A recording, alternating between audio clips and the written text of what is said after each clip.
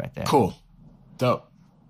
Cool. Sip coffee. It's in the bed. Let's do a welcome to the Faking Notes podcast. Okay. And then I'll crop it in. Okay. What you just did.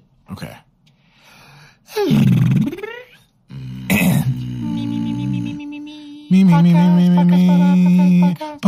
Podcast. Today. Boom, boom, boom, boom. Boom, Podcast. boom, boom, boom, Podcast.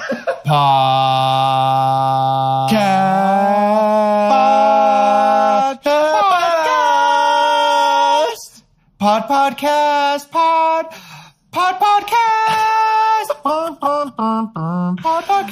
How long is that piece? It's like an hour long. Right? It's too long. I feel like we're just gonna do we'll play the whole thing at the end. Yeah, the brass players are always red in the face. Well, that's just because they work for it. They just assholes. been blowing their asses off. They're sitting back there, snorting it up in the back of the section. That's why they got the red faces. Hey, we're not supposed to tell, man. That's what they let us. They let us get a quick bump. You can't be revealing their secrets, man. Can't be revealing their secrets. Anyways, welcome to the Faking Notes podcast. Faking Notes podcast. Faking Notes podcast. And we're good. We got it. We're professionals at this. That was really funny. We just stared in each other's eyes for like 5 seconds and just nodded. And then we adopt a puppy because Sarah McLachlan's like, buy this puppy. Rescue it. Save it. Rescue me. You're its only hope, Obi-Wan. Beep, boop, boop, beep, boop, boop, beep, boop, boop. These are not the droids you're looking for, but these are the dogs you were looking for.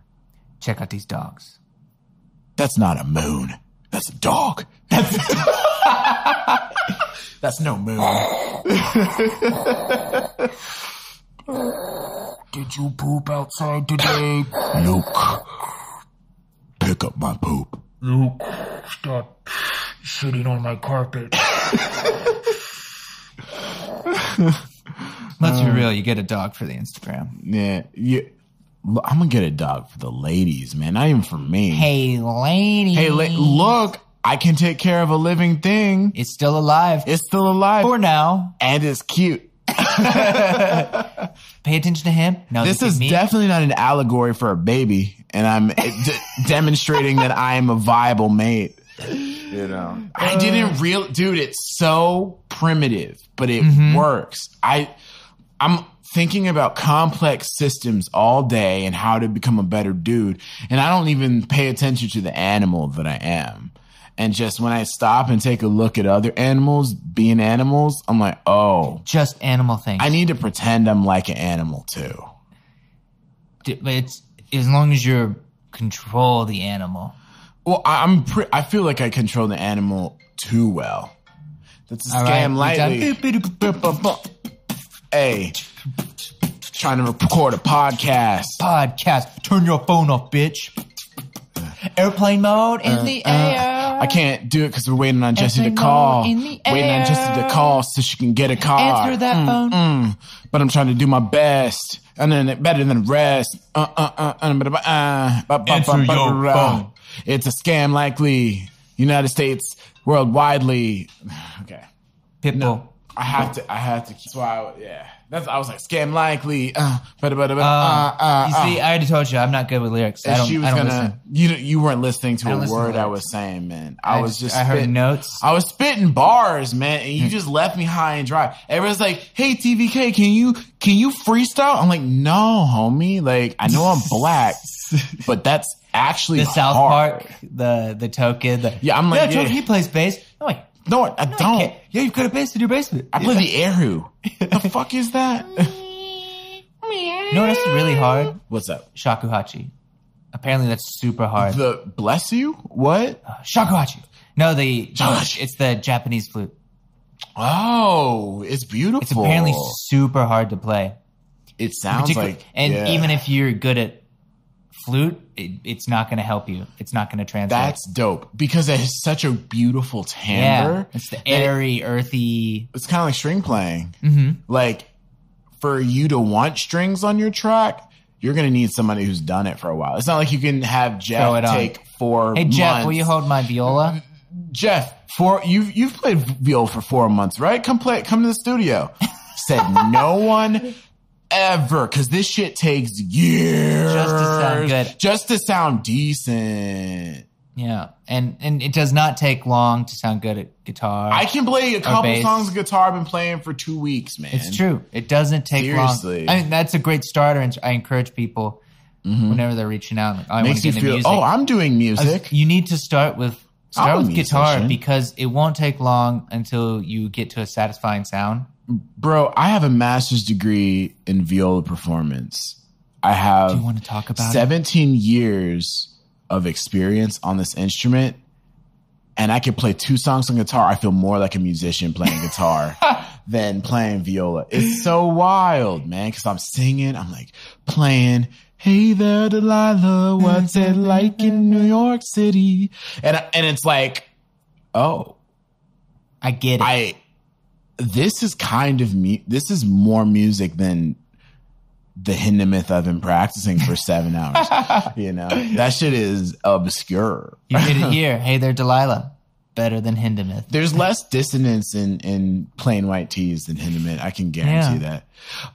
Honestly, compositionally, this song is very simple, but it speaks so much. And, you know, I feel like a white guy when I play it, but I don't care, dude. I feel so white. You're a Pokemon. You've been given the white stone. I'm like, rest dude, and transform. it's like I'm like Eevee, and I could have gone to Umbreon, but instead I'm going Espeon. I like evolved in the morning. You know, it's like I was like, this is super not hood, but I don't care, because like for some reason I connect with it. And the words really kind of don't make sense, but they're like really beautiful too. Yeah. Lyrics are super. They don't have to make. It's the staple of the sense. times. I mean, if you listen to some of these songs, it's like, what? Cupcakes, raindrops, Cake by the ocean. What? Cake by the ocean. Oh, like that's true though, man. And genius. But here's the thing. I remember that stupid line. Yeah. It's amazing. Oh, what a song. My peanut butter chocolate cake with Kool-Aid. Like, that makes no sense in context with anything he said before, but it's my favorite fucking line because you won't forget it. Peanut butter chocolate cake with Kool-Aid is a very visceral taste to me. That's like my childhood. Kool-Aid, bruh. Purple Kool-Aid. What was your favorite flavor? Red. I liked red everything. Red or blue. Red or blue. You remember those hated slushy green machines? and yellow. I did not like green or yellow. Did you ever go to an elementary school where they had those slushy machines? Yeah, not the one with the polar bear. Not the, because they couldn't sell us the ices. They had to give us the there's other like stuff. slushy or whatever. And they had the red and the blue. But then you could be like, I want it mixed. I want to mix it. I want with it a perp. I want it mixed. And they would go and the adult would like do it and then it's purple. That was my shit, bro. I'm a big mixer. I like you see some people, they have to have each food item separate. I like it all in there together. When it's Thanksgiving, I mean, we're stacking deviled eggs. You just have a mass. The turkey goes in the applesauce, and there's a deviled egg on the side. Cranberry sauce. And then I just put it in a bucket, hook it up to my face like a horse, and go. I just eat that thing, and then I run around a track and die. You're knobbing your head back and forth as you swallow. Do you hear about all the content? No. Do you hear about it's tragic? Speaking of horses dying, a lot of horses are dying after these races. Oh, you mean because they're being worked? Because they're being worked too hard. Yeah. And it's probably one of those things where when we look back, we're going to feel really shitty about what. Dude, do you look at those horses? They look like they're on steroids. They are. And then they die. They're just dying on the track. Apparently, at least to this point in time, either it's up to this point already this year or last year, like 27 horses have just died on the track. Jesus, that's almost as many people died in Southside Chicago last week. Yeah, and they're going through it. But actually. Black. Anyway. It's one of those things we'll look back at and be, oops. There's a lot of things. Like factory farming. Yes. Dumping trash into the ocean. But we know that's bad where now. we eat. We know that's bad now. We don't, because we can still eat sushi without microplastics in it. You know what I mean? I don't think we get it, because it's not stopping. We're not really fixing it. There's still an island of just trash floating in the ocean because of currents, bro. Like, we're not going to get it until we can't eat the fish and we kill all the fish, man. Even if I'm so pessimistic. It's still happening. I'm just saying we now can recognize maybe I need to that educate it's myself. bad. Maybe people are doing stuff. Maybe I need to educate myself. People are for sure. trying to science their way out of it. No, I'm just saying the general population understands it's bad, whether or not it's still happening. Unlike smoking, for a long time, they didn't think it was bad, and that's a difference. It's switched, and you can still do it. It's your choice. But you're like, here's a cancer. But you're stick. aware. Yeah. No one is smoking on it unaware Yeah. of the consequences. Yeah. And so no one throws trash to the ocean kind of unaware. They might just not consider it highly enough, or they're assholes. That's true. I think it's a little both. These aren't really controversial. These aren't unpopular opinion, but not really. Oh my God. I think we need to cultivate green energy because it's renewable. Stop giving subsidies to oil companies. Use the subsidy money to actually fund green technology that's renewable and will reduce our carbon footprint. That's Drew, hold on. We're losing the audience. You know what? Honestly, very unpopular opinion. I get it. But I think it's cool. And I just wanted to share that. And I also, in looking at Trevor, adjust the settings because I did something wrong. Now just giving us a little more And room, I've, we're not.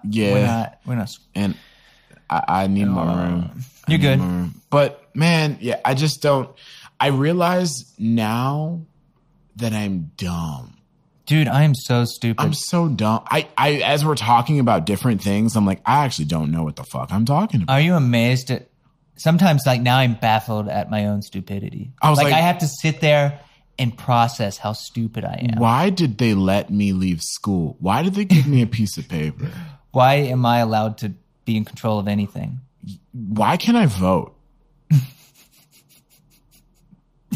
Yeah, I think voting is important, but it's just like there's so much to be informed on these days with information. We don't have so enough many time. holes, and to purport that I know anything is stupid. Now, consider us though. I think we're more educated than most humans have been in recent memory, right? And I think human to history. some degree, yeah, to not go out on a limb and praise above the average, but at least try to spend a lot of time. I invest time into what I meant trying by to not be stupid. Compared to peasant farmers in ancient Greece. Okay. I think. Absolutely. You know what I mean? So like, but they also didn't have to worry about as much shit. It's like this world is super different. They had to know because they've studied this. And if you look at the brains of some of our earlier people along the chain, some of our granddaddies, some of great grandpa, some of them have much bigger brains, and because they had to store information in such a different way, you needed to know what was going to kill you, foods were going to kill you. Yeah. You just had to retain a lot of information, and now we're given way more access. We process way more information.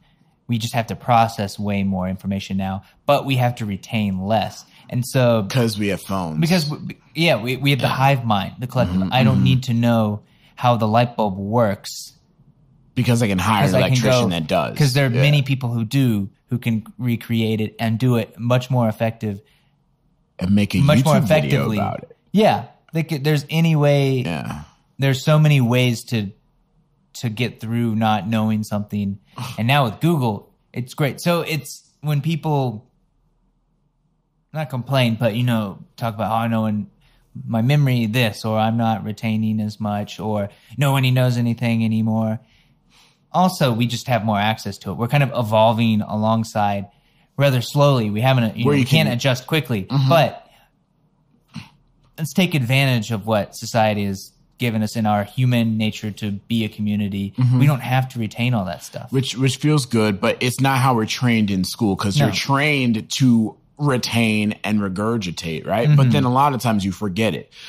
for some reason, I'm weird and I remember a lot of stupid shit from biology. Yeah. Like the Mitochondria is the engine. Osteichthyes, bonefish, chondrichthyes, cartilaginous invertebrates. I don't know like. I any of remember this. some of these binomial nomenclature, like Turritopsis nutricula, the fucking immortal None of this jellyfish. coming This up. is all useless shit that I had to remember. You know what I mean? Mm-hmm. But now I'm like, I need to learn how to code. You know, there's so many different things that it's overwhelming. There's too much information. And a lot of the information we're taking in is garbage. Garbage. Oh, But yeah, takes just pour it up into your my space. mouth. Oh, Kim Kardashian's booty. Oh my God, random baseball statistic. I hate baseball. It's like the human centipede, but of useless facts. Oh, you just put your head in somebody else's ass. I just take my lips and sew to my MacBook, and then I just consume You just suck. fish. Oh my God, that South Park episode. What's out there? Hilarious. Oh, the iHuman centipede. So funny. What? I missed this. Oh, you need to watch. I just watched it. A friend of the pod, Celeste. I've dipped a listener. I've dipped in my toe in to South Park periodically over the years, but I've missed a lot. I'm very behind. I spent one summer and watched every episode in reverse before Julia, the summer before Julia. Okay. So I did that with How I haven't Met Your seen a Mother. single new episode since. What that means is I've seen season 15 all the way back. I watched in reverse, so 15 down to 1. I watched it all in one summer. Oh, wow. But I've never seen anything since, and I've heard a lot of it's great. It's great. This new season that just came out, man, was so great. It talks about Amazon, Bird. Like the Bird scooter one is hilarious. You were telling me about it. Now that outside this the studio or mansion where we record the pod, it's just inundated with birds and limes. And Stop twerking. I'm working. Stop. Hey, go back in the second gym. Go work on those. That's impressive, girl. Go You work like on those. sped it up. Like you had it going, but then you like, okay. There's a documentary. It's called 6 Days to Air, and it just tracks kind of the crazy process that Trey Parker, Matt Stone go through, and the whole team of what goes into making an episode.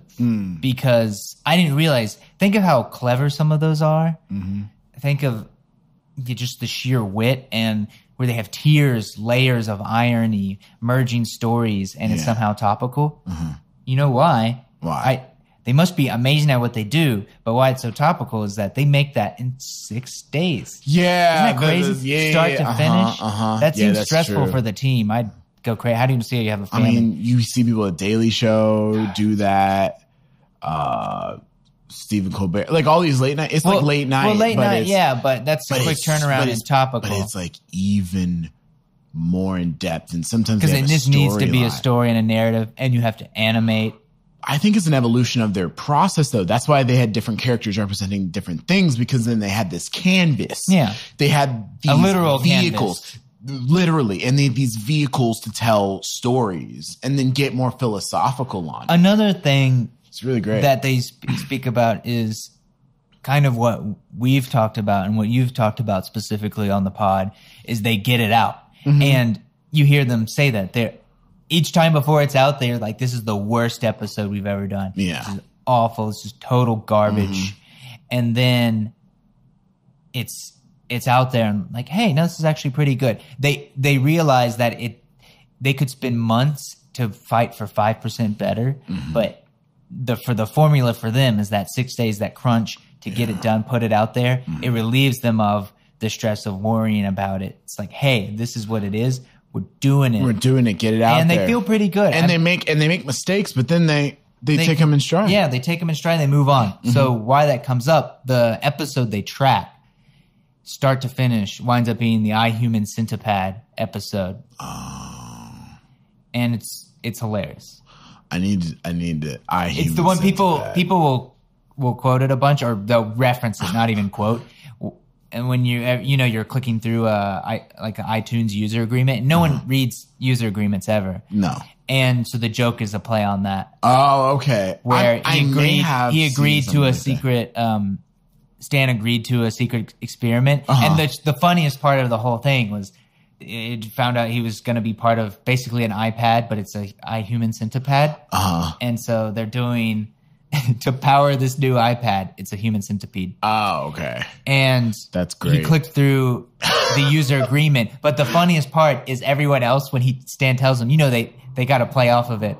He's like, wait, you guys actually read that? And they're like, oh yeah, every time. Everyone else in town is like, so yeah, why would you agree to something that you didn't read? Another great example of that, Nathan For You. Yeah. I love Nathan. The lawyer. What kind of lawyer would I be if I didn't read this agreement? And then it flashes back. What kind of lawyer am I for signing something I didn't read? Yeah. They got it right there. We need to, we've said I've a couple times, we need to really deep dive into that because there's some meta comedy. There's some meta comedy in there. Louis Cruz, friend of the pod, showed me it.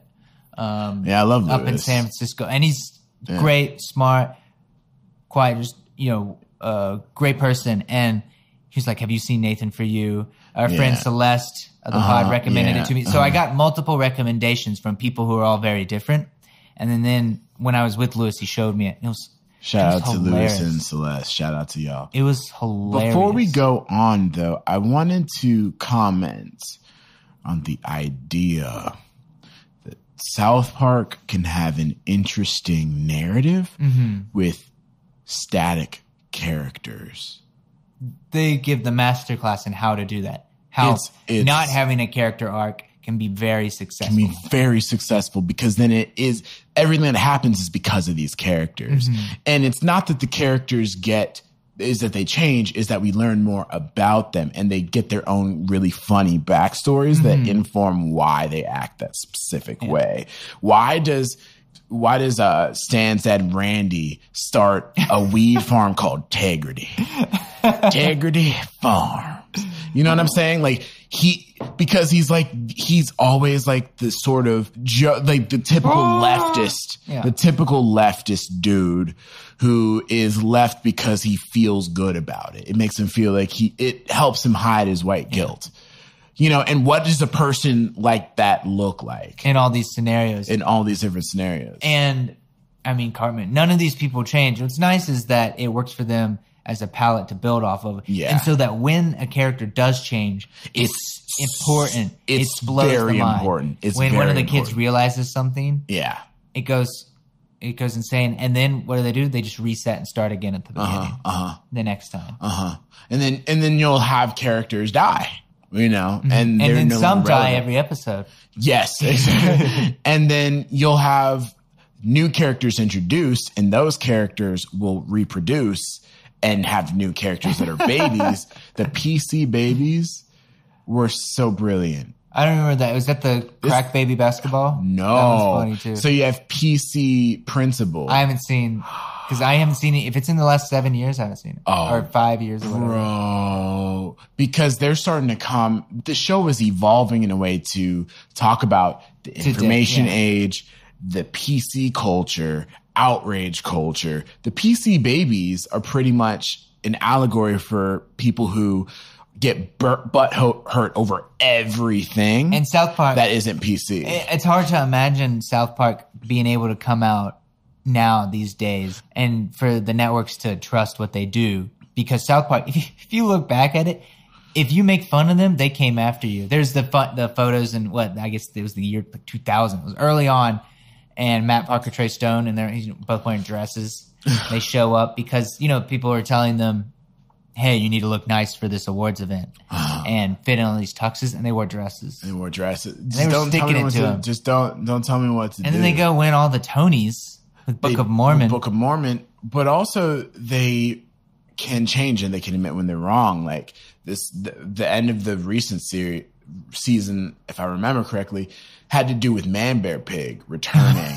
Because the idea of Man Bear Pig was making fun of Al Gore because they didn't believe in climate change. But then they brought it back because they realized they were wrong and they jumped the gun. And then they had everybody kind of apologize.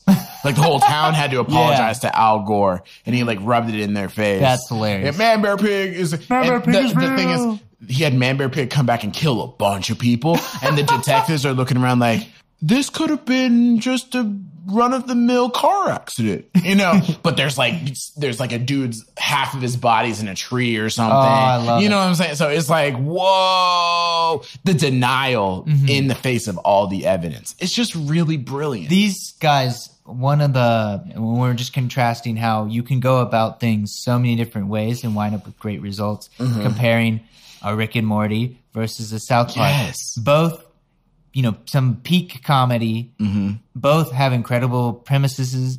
South Park is kind of what should be a normal situation that could be taken care of.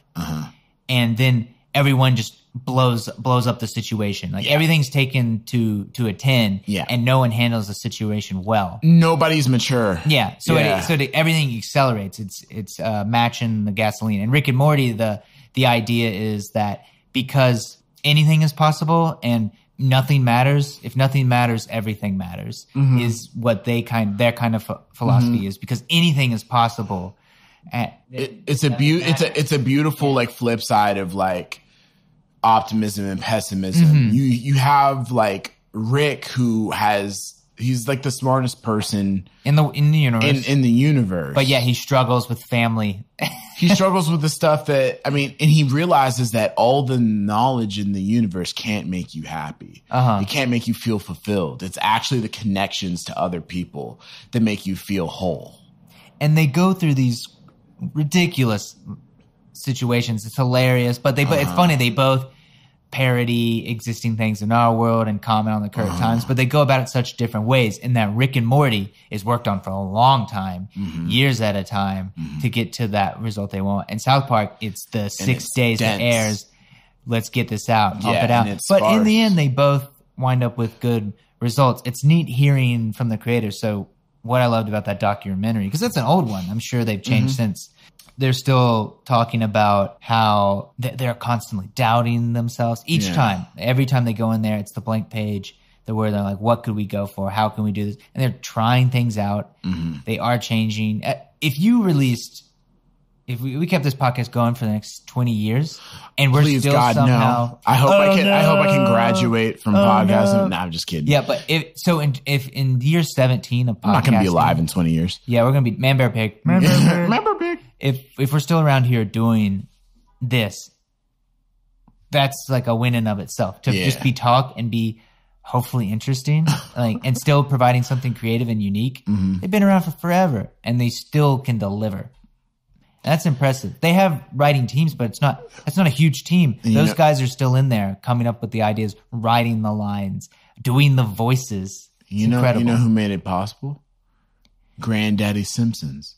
And I really wish I knew more about Simpsons. I didn't. Well, we were a little too young. We were a little too young, and I need to go back, but it is still the template. Like, we wouldn't have a Rick and Morty or South Park without the Simpsons. Like, I think they really or Family Guy. But honestly, I think Family Guy's a different level of humor. I think it's more. It's lower brow humor, and I don't think there's anything wrong in that by intent. Because Seth MacFarlane's he's a hilarious, and he's a genius. He's in the genius category. He's brilliant, right? And I don't mean this in a pejorative either, but I find that it's rare to find people that like Rick and Morty and Family Guy. Yeah, I like bits of Family Guy, but I wouldn't. I don't just actively watch it. I was obsessed with it in high school, and I still think it has really incredible moments, great moments. But I think it's a show that goes on too long. And why? On too long. Of course, I think it comes back to premise, because what is he emulating? Seth MacFarlane is emulating a family sitcom, and those by design were meant to appeal to the large audience. The Big Bang, the 100%. Friends. I love Big Bang, and people hate me for it. So Rick and Morty, even though it centers around this family, it's not in the style of a family sitcom. South Park, even though it follows families, it's not in that style. American Dad, Family Guy, those are direct commentaries. Literally American Dad, Family Guy. Those are direct commentaries. So it does get boxed, even though you can do almost anything, they do get boxed in to what would make sense within the context of a family dynamic. sitcom. Yeah. Family dynamic. Which I like. He works well within limitations. Yes. It's everybody makes different art differently. And the reason why we're highlighting all these different series that we like, they're all pretty much doing the same thing, but in very different ways. Mm-hmm. And they all have their own markets. And if you're a fan of comedy, you'll see value and merit in all of them. My thing is, what are you doing musically? Like, you, and by you, I mean the listener. Like, how are you different from that other violinist who's trying to win Queen Elizabeth? Because honestly, your skill level is, it's not even important. That's like not even a factor on a scale of what your future success will be on. It's about, how do you do that? How do you play the violin? How do you present this to the audience? Because there can be 3,000 great violinists out there, all having their own unique audiences, all existing in this, coexisting, right? 3,000. 4,000, 10,000. And it can be done. You don't need to fight for those spots. You just need to figure out, how can you be different from South Park? How can you be different from Family Guy and Simpsons, right? You know, put some thought into what exactly that would take. Yeah. And it doesn't mean, you know, find a gimmick. Just, I think by investing in you and looking at kind of what you enjoy, what makes you you. And then maybe be yourself, siphon that out. Be yourself. But I actually liked one of the disadvantages we have in classical music as compared to what our guest Batsnax was talking about. Yeah. In that having a persona and your think of it, your stage name, your DJ name, your producer name, whatever that might be, there's real benefits to it because that character you can mold. You still want it to be you. Yeah. But you can mold it. You can go out. You can add the flair. Oh, yeah.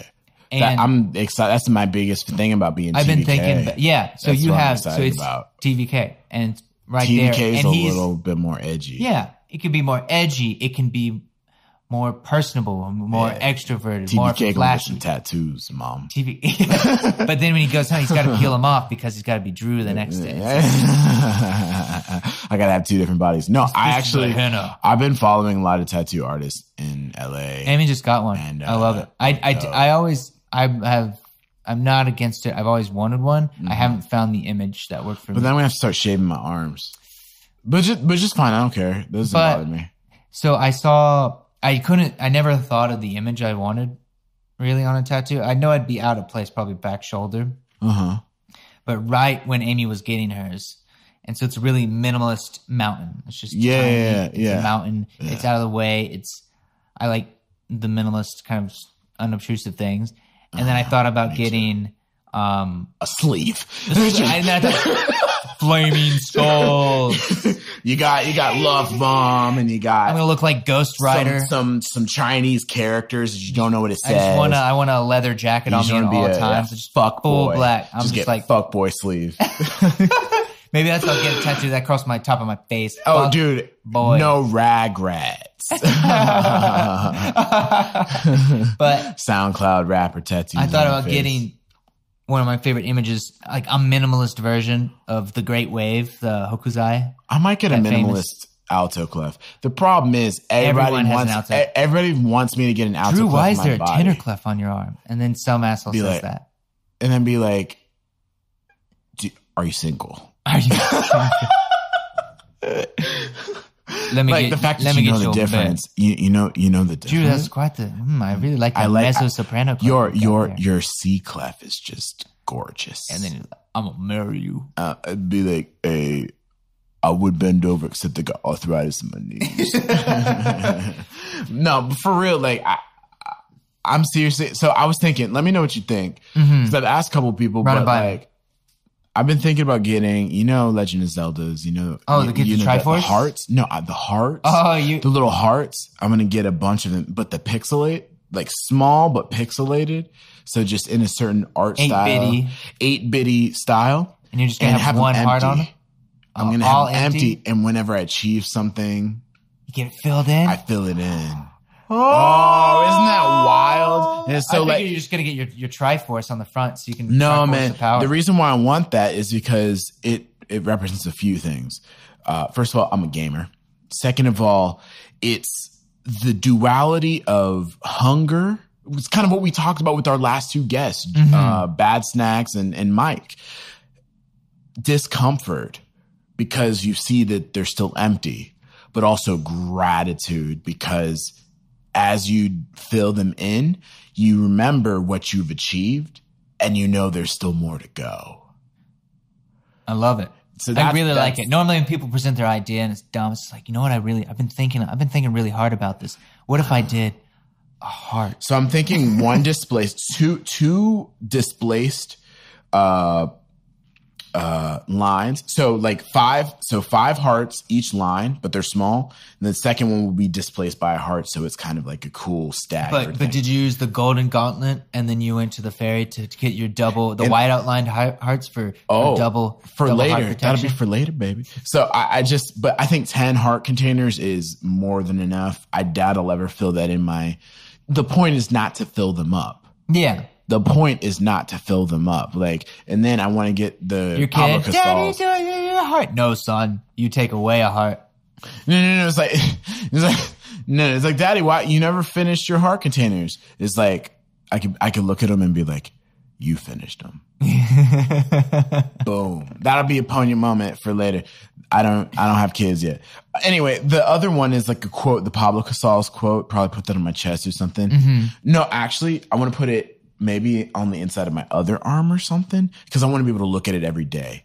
That's what Amy has. This is a now popular spot that kind of just below the elbow in the little fold. Ow, yeah. No, and so it's down beneath that. It's just south. Got it. Of the fold, so you can see it, but it's small enough. It's indiscreet, and it can be hidden when it needs to be, and it can be out. I honestly don't care. I this don't. Day and age doesn't matter. You know what? The whole idea, because this is some more classical music bullshit. Like I was afraid to get tattoos because I was afraid they wouldn't hire me. Okay, wow, you're not gonna hire me because I have tattoos. Really? Whoa. Mm-hmm. Wow. That means I'm not that important because if tattoos are keeping you from hiring me, I need to get my ass back in the practice room. Well, you just got to see if you get that fuckboy tattoo. Okay, first of all, face tattoo, no. That face tattoo? Nah. Fuckboy. No. And then I'm getting ready for Chike boy. Chike boy. Brahms boy. What is this about? What is going on? I think that's such a fun way to title your podcast episodes when they don't mean anything. Oh yeah, it's just to like put something crazy. Yeah, it's just like, except the Ted Bundy episode, that still to this day was my favorite. Oh, it's Bad Snack. She's heading to the front door. Let's take a pause. Okay, pause. Coming down. Hello, everybody. You've been listening to the FNP Public Radio. No, this is not in fact ASMR. If you like stories like you heard today, like an in-depth character study of Man Bear Pig and being a Chike boy, please donate to your local station and other Faking Notes, friends, fans, and affiliates. Become a part of the Faking fam and donate. One of the things we like to do on the Faking Note podcast is segments. The second half of this podcast is a new recurring segment we like to call the callback, and or the second movement, and or the recapitulation. Please tell us which one you think is the best name for this segment. But what we're going to do is go deep into our very, very deep archives and go all the way back a couple episodes. We're going to feature our very first guest. If you have already listened to episode 5, Matt Bell on authenticity, then you should still listen to this because you've probably forgotten his valuable teachings. So in this callback, the second movement, the recapitulation, the lazy repeat previous episode segment, we'll play the second half.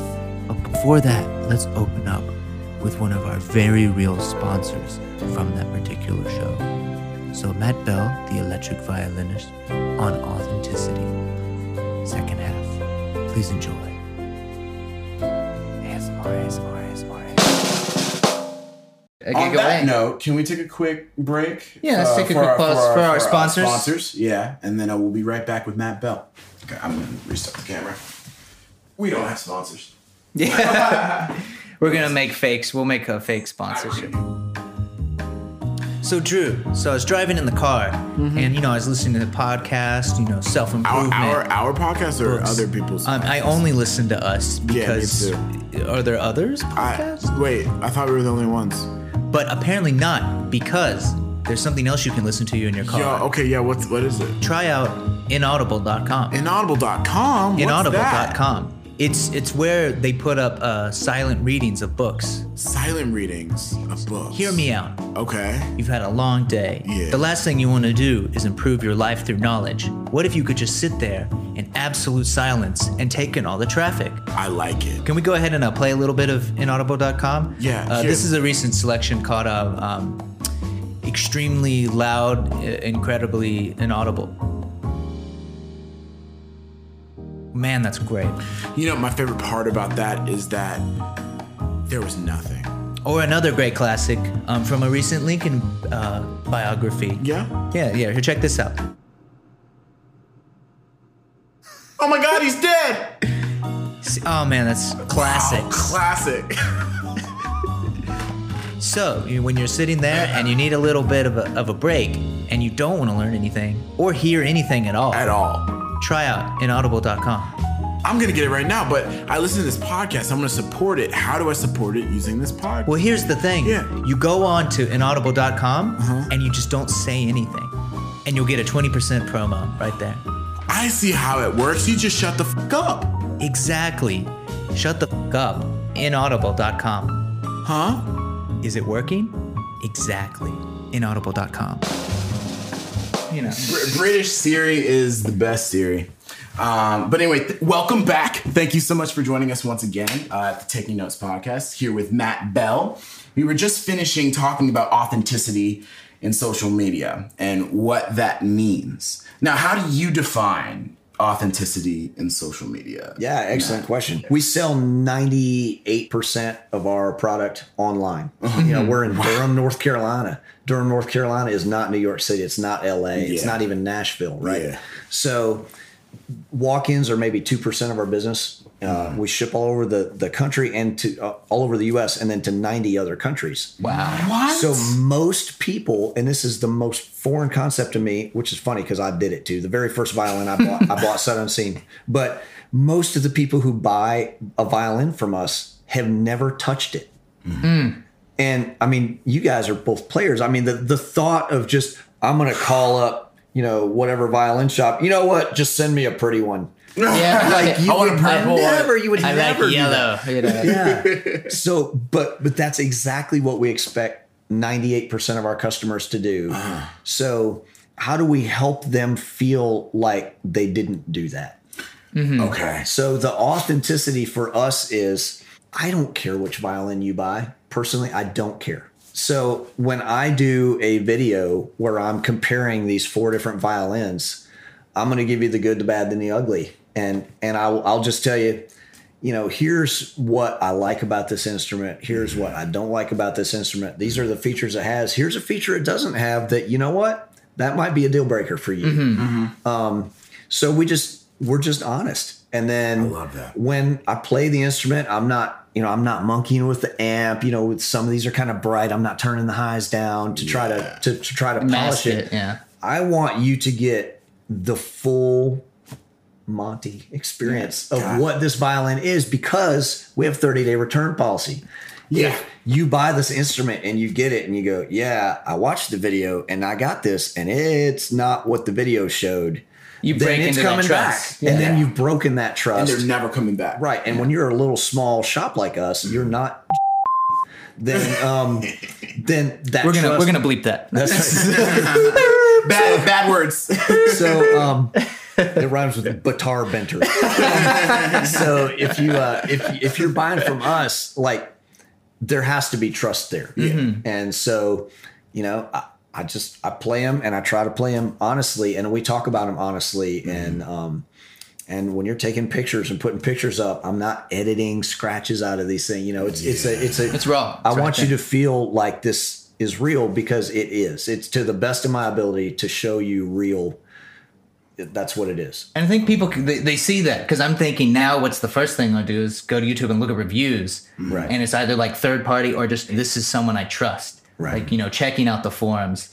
It's not even like the reviews on the website, but like these resources where you actually get to hear it. It's indispensable. Yeah, and particularly like you know who is honest. Even if they have a stake in it, you can just tell the phrase that they'll give it to you. Pros, cons. If you're looking for this, yes, you know, this might be good, this might be a deal breaker, but it's the trust. And then suddenly I go back to those companies.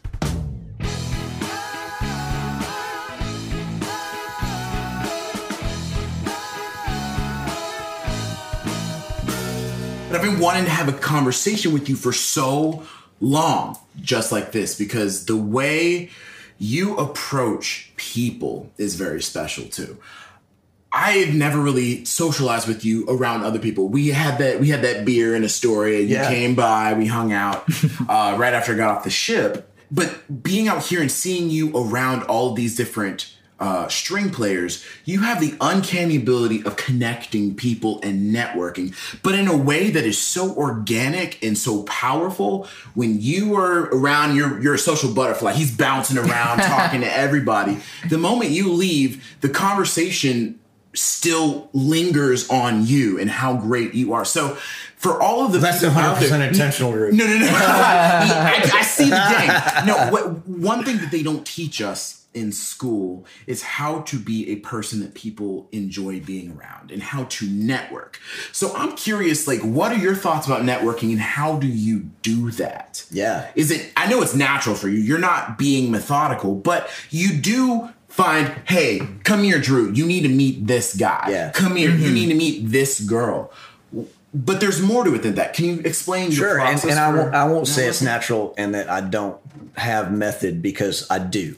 Mm-hmm. It is a thing that is very much intentional, and it is a skill that I have curated throughout the years. I've worked at this. So how did you start? Yeah, that's super important. And I don't know why it was ever put on my heart to really be this sort of the hub of all these networks. But I see how important it is. Yeah. And I see people that I know 100 things about you, and I know 100 things about Martha Mook.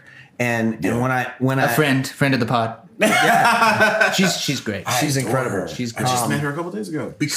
So the thing is, I know these 100 things about you, and I know these 100 things about her, and I'm starting to think, okay, where do these line up? Okay, I know you're a violist, she's a violist. Okay, boom.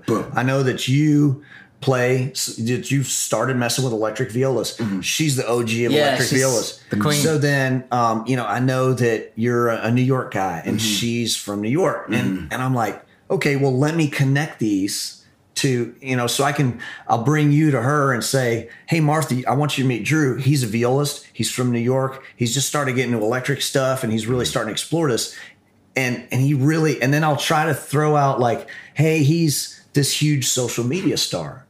And I introduce her to you. I'm like, hey, she's a violist. She's been doing this electric thing since, anybody was doing it. Yes. And she's David from Bowie. New York. And then the thing about her is, hey, she helped develop some really important instruments in the business. So I try to tell you some things that you guys have in common, and then maybe give your conversation a place to go. Yeah. And, because she's interested in social media, she doesn't do it as well as you. And I know you're interested in working with, viola manufacturers and all that. You haven't done it to the extent that she does. Yeah. So then I can sort of throw those two things out. Here are two like softball starts to a conversation. And then I walk away. Yes. And that's what I adore about you. It's like you plant a bomb, you walk around, put your shades down. Walk away in slow motion. It's so cool how you do that. One thing I was curious about, I was going to drop the North Carolina bomb on you. Oh, yeah. Because I'm from North Carolina. Oh, sweet. What part? I'm from Newton, North Carolina, so just outside of Hickory. Okay. So not that far. I've got family all over Raleigh. Yeah. And so you're right in the middle of it. You're in Morrisville? Morrisville, Cary. Which is essentially in between all of the major like little cities. So you got Chapel Hill, Durham, Right. Raleigh, Cary below. It's like all of these. You're really in like the thick of it all. Yeah. So what's that like? I know you had mentioned just not being stuck in the middle of Manhattan in some like tiny little shop. What's the experience of like not living in like a massive hub? Yeah. As a musician. Yeah, for sure. So Yeah. there's two sides to that. One, I don't have all the opportunities that the New York and LA and Nashville people do. On the other hand, there are far fewer players that are there to snap up what opportunities there are.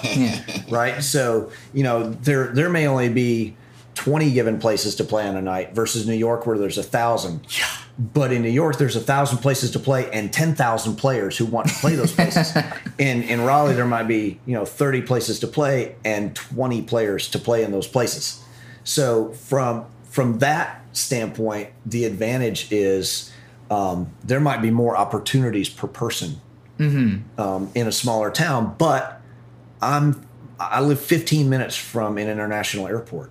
I can be in Manhattan 2 hours after I get to RDU Airport. 2 hours later, I'm in Manhattan. And there's a flight out of there every 2 hours at least. And then my mortgage is a lot less than what it would be in New York. I mean, what I save on cost of living, I can buy a lot of plane tickets. If you're listening to this podcast, you can't afford a mortgage in New York. Just don't even There try. are no mortgages in New York. That's an interesting vein, and I want to keep going down it. Sure. So let's say you're Stacey Adams, okay? You just graduated from New England Conservatory with a degree in jazz clarinet, right? There aren't that many jobs for you as an independent artist. So would you say that because this is what I suggest to people, would you say that going back home and starting something back where you're from, where you have those connections, where, like you said, there aren't as many venues, it's not a Los Angeles, it's not a Chicago or a New York City, would you say that is a really interesting way to at least begin your career as a musician? It sure depends on what you want to do. Alex Depew, who's a good friend of mine, he was on the Steve Vai tour. He's just this ridiculous violinist. He's insanely good and has been on some huge tours. He said, New York, LA, Nashville. Yeah. You want to hit the big time scene, you will be in one of those three places. They're not coming to Omaha to hear you. They're not coming. Okay? So if you want to be in the scene, if you want to get on the Black Violin tour, if you want to get on you want to be on the next Aerosmith tour, I do. You're not. At me, Aerosmith. They're not coming to Raleigh to find players for that tour, right? But how many people really do that? I mean, how many people are on the road with Beyonce? Not that many. Yeah. So, are you gonna land that film gig? Are you really gonna be on a soap opera? Are you gonna be in a movie? Are you gonna be on the Today Show every week? Yeah. Probably not. Probably not. Yeah. So, and especially now with social media and airplanes and touring and all that, Black Violin, I'll go back to them. They don't live in New York. They don't live in LA. They live in Miami. City, yeah. So be anywhere. They're like, we have a bus and an airport. So we can do anything from where we are, especially like you with social media. There's some pretty big stars out there who don't live in any of the big cities. Taylor Davis, one of the huge YouTube sensations, lives in Detroit. Yeah, of all places, like Detroit Symphony, Sphinx. But nobody thinks of Detroit as like this mecca of art. I mean, that's where cars. Motown. Yeah. But Which like is cars. just another great, like Motown, though. It's just two little houses. If you're driving, you wouldn't notice unless you checked out the sign. But it's incredible just to think of how much history came out of there. But, when I interview guys who live in New York City and they live in LA, they'll tell you how hard they have to work every month to pay rent. Yeah. And they're playing gigs they don't necessarily want to play because they have to pay rent. So how many hours a week do you spend just to keep your nose above water in an expensive town? And those hours maybe could have been spent furthering your skills, furthering your career. That, I don't have, my rent is not $4,000 a month in Raleigh, where in New York, maybe it is. Yeah, especially And It you're is. you're gonna have to For family. If you're you gonna have have to family. make that money and then grocery money, and then hey, Timmy needs braces, and so all this stuff. You've spent a huge portion of your life just trying to be the mouse in the wheel. So just as you're trying to decide, am I going to live in New York or am I going to live in St. Louis? It's those are things to think about. That's like kind of like essentially the two common routes that almost any artist of any field is going to come to: actors, dance, you name it, business, anything. Pay a lot to live in this big city, kind of hope it works out, or go somewhere where it's much cheaper to live. Maybe it's not the biggest gigs, but you can be the big fish in the small pond. You've got family now. That's expenses. Oh, geez, it's hard enough to people on their own. It's rough enough just with that, but let alone family, school, kid, braces, flat tire, this, you name it. Has your mindset like changed? Did you always did you think, oh, okay, I'm like 22, boom, big city, gonna make it, and did that kind of like evolve? Like, what was that process like? I never. The places that I've lived have always been more a function of things other than music, and music has been a thing that I did when I was in this city. But I was in this city for another reason. Okay, so I'm just gonna be where I am and do the thing. There was never a point in my life where I decided, hey, I either do want to go to New York or I don't want to go to New York because of music. There was always other things that were behind that. What was one of the most memorable experiences you had on the road? Oh, that I can talk about. That you I mean, I was on the road back in the 90s. No, I know, before man. social media, so I know. Yeah, so those stories won't be told. But this is not a clean podcast by any means. It can be whatever. Whatever comes to mind that you're willing to something admit. interesting. Yeah. And it's funny. I mean, there's a lot of parties, right? And all that good stuff. But honestly, from a formative standpoint, the things that you learn while you're on the road have a lot more to do with the people that you're playing with and the fact that you do a show 150 times a year and playing with amazing players that are bringing something new to the stage every night. And, I toured for a while with this guitar player, and he would come out and, this particular solo that he would play every night would be different every night. He'd throw out this idea that we hadn't heard. Yeah. And we're all looking, where did that come, dude? Yeah. I need to go home and practice. So, like, after the set, we're all like, Tony, what the heck was that? He goes, oh, yeah, I did like a D melodic minor thing over G, and it was really, and we're like, oh, yeah, that's cool. And he'd be, well, here's the reason it works. And so we talk about the music theory of it, and it's like, well, I need to go home, and I need to. And then you start going down this rabbit hole. Oh, okay. Well, if that, then this. And so it's the learning that you take from being on the road. And when, we got to play Jesse's Girl 140 times this year. It's, I'm going to throw some different fills in there. I'm going to throw some different solos in there. And it's, hey, I'm going to do a tritone sub on this thing. And if there's 300 people in the club, maybe one of them is going to know what I just did. Wait a minute. And the other 299 are going to be like, I want beer. But it's when you're learning every night from the people that you're playing with, and they're pushing you, and you're learning. Those are the experiences on the road that stick with you, and the brotherhoods. And I'm out here in California for a week for the NAMM show, but I'm staying an extra couple of days because one of the guys I used to tour with lives in San Francisco. So I'm driving up to his house to hang out with him because we've done a couple of hundred shows together over the years and done thousands of miles together on the road. We're brothers, man. So it's like war. That's the stuff. That's the stuff that really sticks with you. Yeah.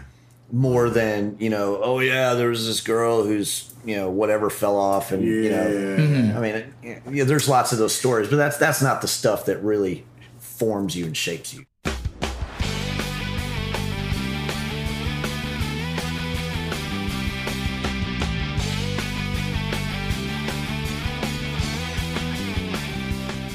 Beyond like the obvious stuff, what do you think like would the impact of all these kind of like social media platforms just be on even the connections or growing those relationships? Right. Well, it used to be that the only bands you knew about were the bands that the radio wanted you to know about, right? Yeah. The radio station manager wanted you to know about Van Halen, and they wanted you to know about, Living Colour, and they wanted you to know about Counting Crows. And you go, okay, I listen to rock station. I guess I'm getting force fed this circle of people. And now with social media and Spotify and Pandora, and I almost, you want to include those in social media, kind of, right? Yeah. Because of those, people can explore a lot more stuff. So there's a band out of Europe called the Trouble Notes, and they had a video. Their violinist plays a Stratton Skull violin, and somebody filmed a video of them in some city square in Europe, and he's just shredding on this thing and wrecking this violin, and the video went viral. Oh, and now there's millions of people around the world who know who the Trouble Notes are, and it's these guys that just bum around Europe. They ended up coming to the U.S. and doing a tour in the U.S. And still, so many people have never heard of them, but way more people have heard of them than would have. So the social media thing gives people way more choices. On the other hand, it makes the amount of noise that you have to break through as an artist higher. Right. So it's always a double-edged sword. It's like I have access now on Instagram to, 1 billion people. But all of the other artists in the world have access to those same number of people. So potentially I have access to a much larger audience, but there's also much more competition for that audience. So there's got to be something about you that sets you apart. So, and that's why I think authenticity is so important. We'll go back to that word. It's that if you're really being you, then the people who become fans of you are fans of you. But if you're fronting, then they become fans of this thing that you're trying to be, but you're not. And you got to keep that up. And now, right? And you're trying to keep this thing up, and then they're like, "Well, I sense that maybe he's really not what I thought he was." Unfollow, and now you wasted all that energy chasing a follower who isn't even a follower. Yeah. So that's something interesting that I've been thinking about a lot. Is like, do people like me, or do they just like the fact that I play viola?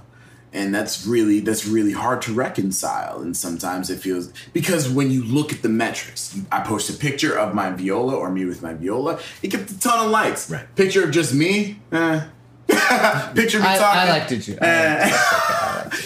So it's very interesting psychologically. How do you cultivate that? You put something out there and you give a little bit of yourself that's so vulnerable that people have the opportunity to say like, oh, me too.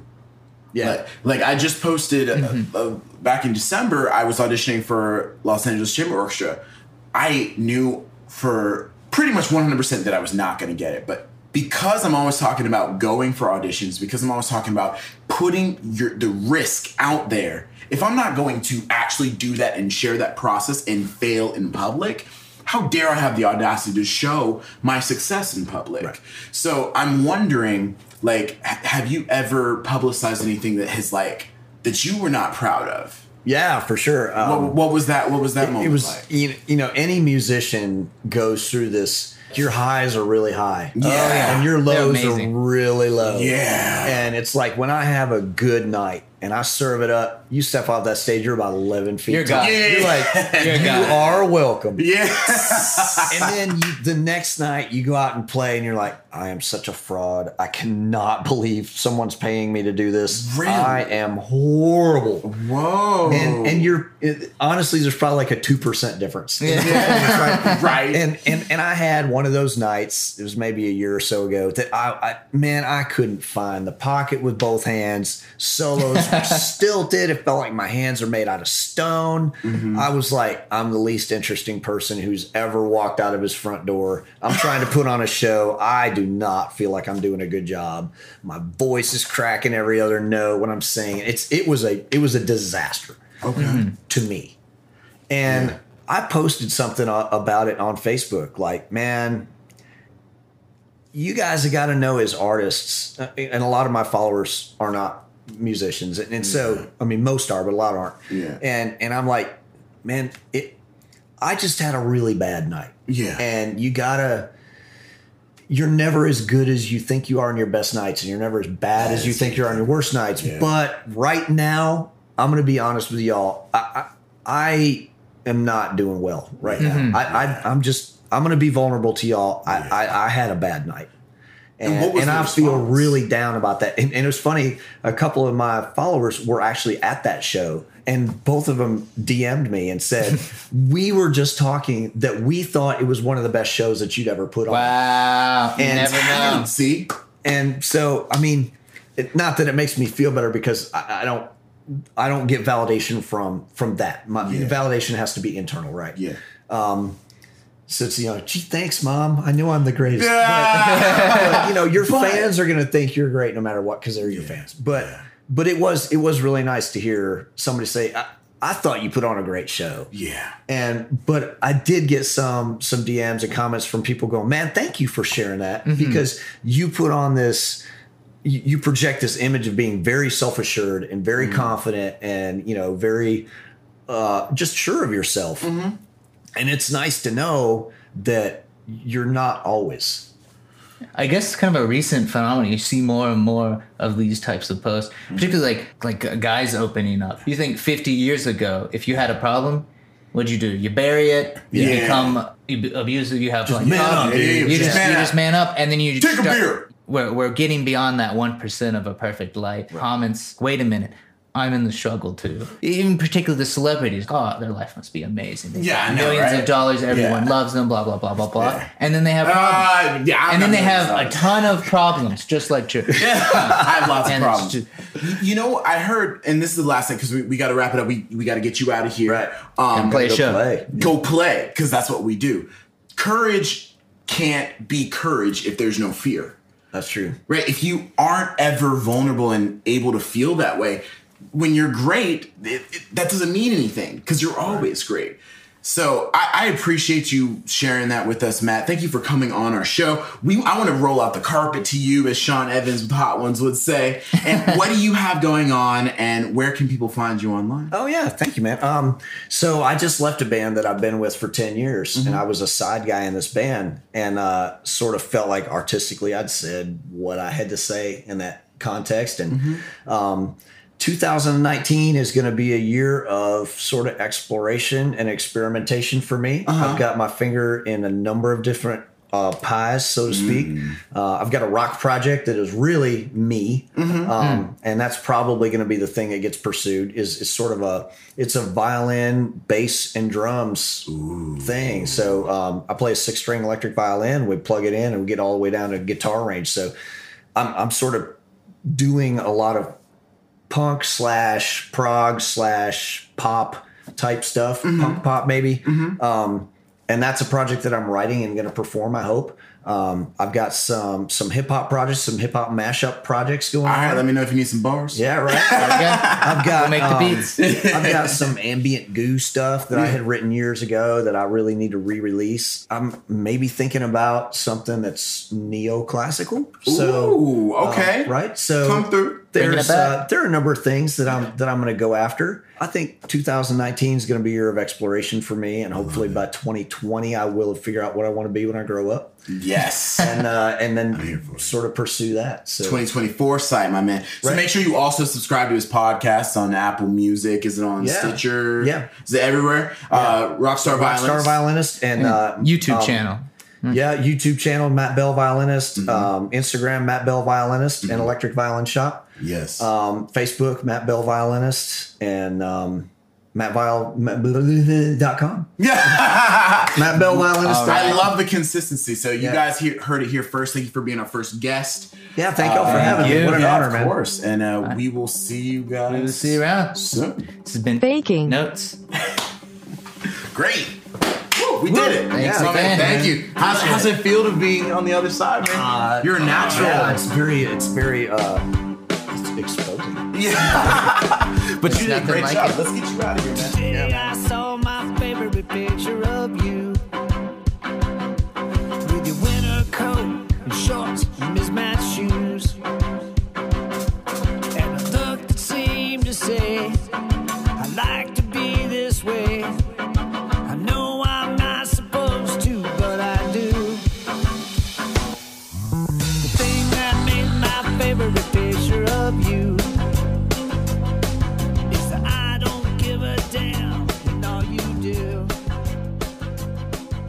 To try Inaudible.com. Inaudible.com.